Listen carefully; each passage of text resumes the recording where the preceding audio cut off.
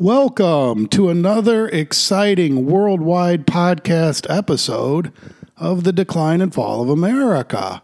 I am Charles Factor, your worldwide podcasting host, broadcasting live from the new studios in Holly Springs, North Carolina. Today we have a fascinating and interesting subject for discussion. We're going to be talking about why 40 million Americans now live alone, more than ever in the history of the country, and why that means that they are 64% more likely to be depressed than people that live with other people. So we're going to talk about that. We're going to talk about why is this happening, what's leading to this, why are 40 million Americans no longer living with other people, why are they living in a solitary environment, and why does that make them 64% more likely to be depressed? I guess this isn't a surprise. We're seeing a decline in the nuclear family in the United States, fewer children being born, increased rates of divorce, increased rates of people not marrying, increased rates of delayed marriage. When people do marry, they're not getting married at 20 anymore. It's more likely to be 30 or around there. And so for all of these reasons, there's a dramatic increase in the number of people that are living alone. And what does that mean for our mental health? And what does that mean for the health of the country and the health of the American empire? So I'm going to follow the following format. I'm going to read an article from the Daily Mail newspaper. Daily Mail is a newspaper that is produced in England, the United Kingdom. It's a newspaper that tends to focus on research, data, and statistics. Those are articles that I like, and hopefully you do as well.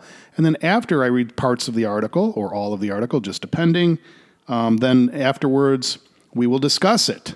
So you can read the rest of the article or anytime you want on dailymail.com. This is a brand new article, the headline of which is as follows, quote, America's loneliness epidemic laid bare.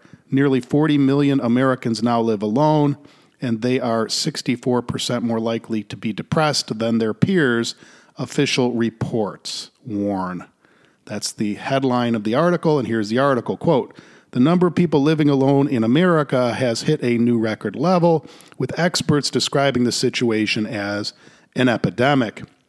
A report by the Center for Disease Control and Prevention published today estimated that 37.9 million Americans were living alone in 2022, up from 4.8 million, 15% from the numbers in 2012.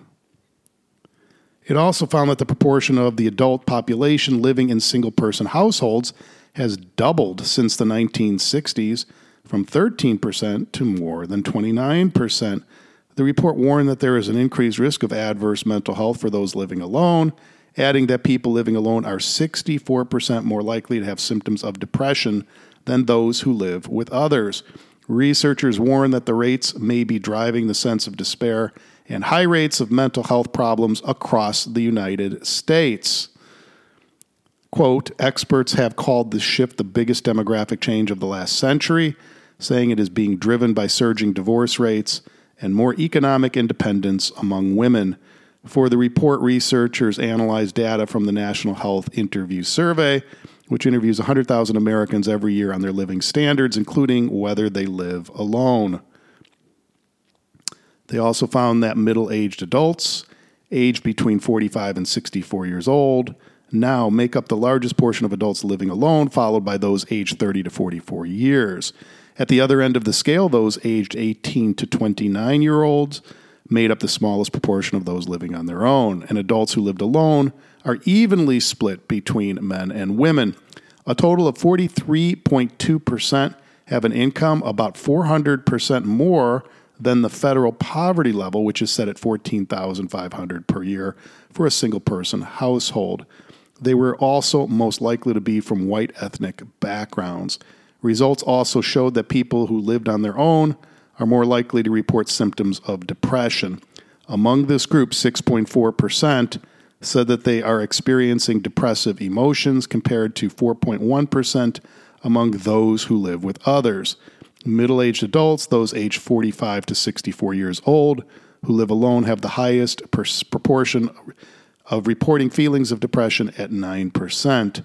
For comparison, among those in this age group who live with others, 3.9% said they are experiencing symptoms of depression. Dr. Maikata, who heads up the Census Bureau's Health and Disability Statistics branch and who wrote the report, said, quote, previous research found increased risk of adverse mental health among older adults who live with other relatives and non-relatives compared with those who live with a partner or a spouse. She added, quote, adults living alone may differ in terms of the reasons for living alone. Some people choose to live alone, while others are living alone due to the death of a spouse or a partner or family dissolution. Those living with others may differ by whom they live with. Some people may live with a spouse or a partner, while others may live with other relatives or non-relatives, unquote. Well, there you have it. That's the article. I mean, it's pretty stunning. It basically says the number of Americans living alone has doubled since the 1960s. It also indicates that these people are 64% more likely to be depressed than people who live with other people. And it gives various reasons for why more people are living alone now than in the past. Well, what does this mean for the American empire? Obviously, stronger empires have stronger citizens, right? You have weaker citizens, you got a weaker empire. The sum is equal to the whole is equal to the sum of the parts. So if you have 300 million weak citizens, you're going to have a weak empire. You have 300 million strong citizens, you're going to have a strong empire. People that are depressed, having mental health symptoms, well, they're more likely to be popping pills to try to control it. They're more likely to abuse substances and so on and so forth. So it's not good for people to be depressed. I would argue it's not necessarily good for people to be living alone. I'm not saying that everyone has the choice of living with other people, and I do recognize that living with other people can often be irritating, for sure. But notwithstanding that, here we got a situation where 40 million Americans are now living without anyone else present in the household. A lot of those people are working online, so they don't have normal interactions with people in the workplace. Some of those people don't do anything outside of, what work they have to do and living alone. Some might be retired and have nobody in their lives. So, with smaller families and the dissolution of more marriages, more divorce, and people having fewer kids and getting married later, well, this is the result. This is the result, a loneliness epidemic, people living alone, being depressed, so on and so forth. Is this a good thing? I submit it isn't. I'm not saying we should force people into group settings, but I do think we should at least address and discuss the subject, maybe come up with more group settings where people can live with other people without necessarily them being family members, sharing apartments with roommates. That can be a really good solution. You don't need to be best friends with somebody, but to have apartments designed for the eventuality that, you have different units within the apartment structure or within the housing structure. The people have their own personal space, but maybe they share a kitchen and a living room together. That can be a real positive living environment. It offers a little bit of social contact, but maybe not so much that it's overwhelmingly irritating. And that might work for a lot of people. It's probably better than just living alone where you have absolutely no interaction. So in any event, that's what we're talking about today. I'm not a big fan of loneliness. I don't like it. I don't like to be alone. It's just in my nature. I guess I don't know all that many people that do. I know I've heard there are some people that just prefer to be alone, but just not me. I know when you put people in prison, you put them in solitary confinement, it really increases their mental illness. Now, sometimes you have to do that for the safety of people around them, but the longer the solitary confinement lasts, the more damaging it can be to a person's mental health. So isolating people, putting them in prison, putting them in solitary, can be used as a punishment or a way to protect others, but it's not necessarily good for the individual over the long term.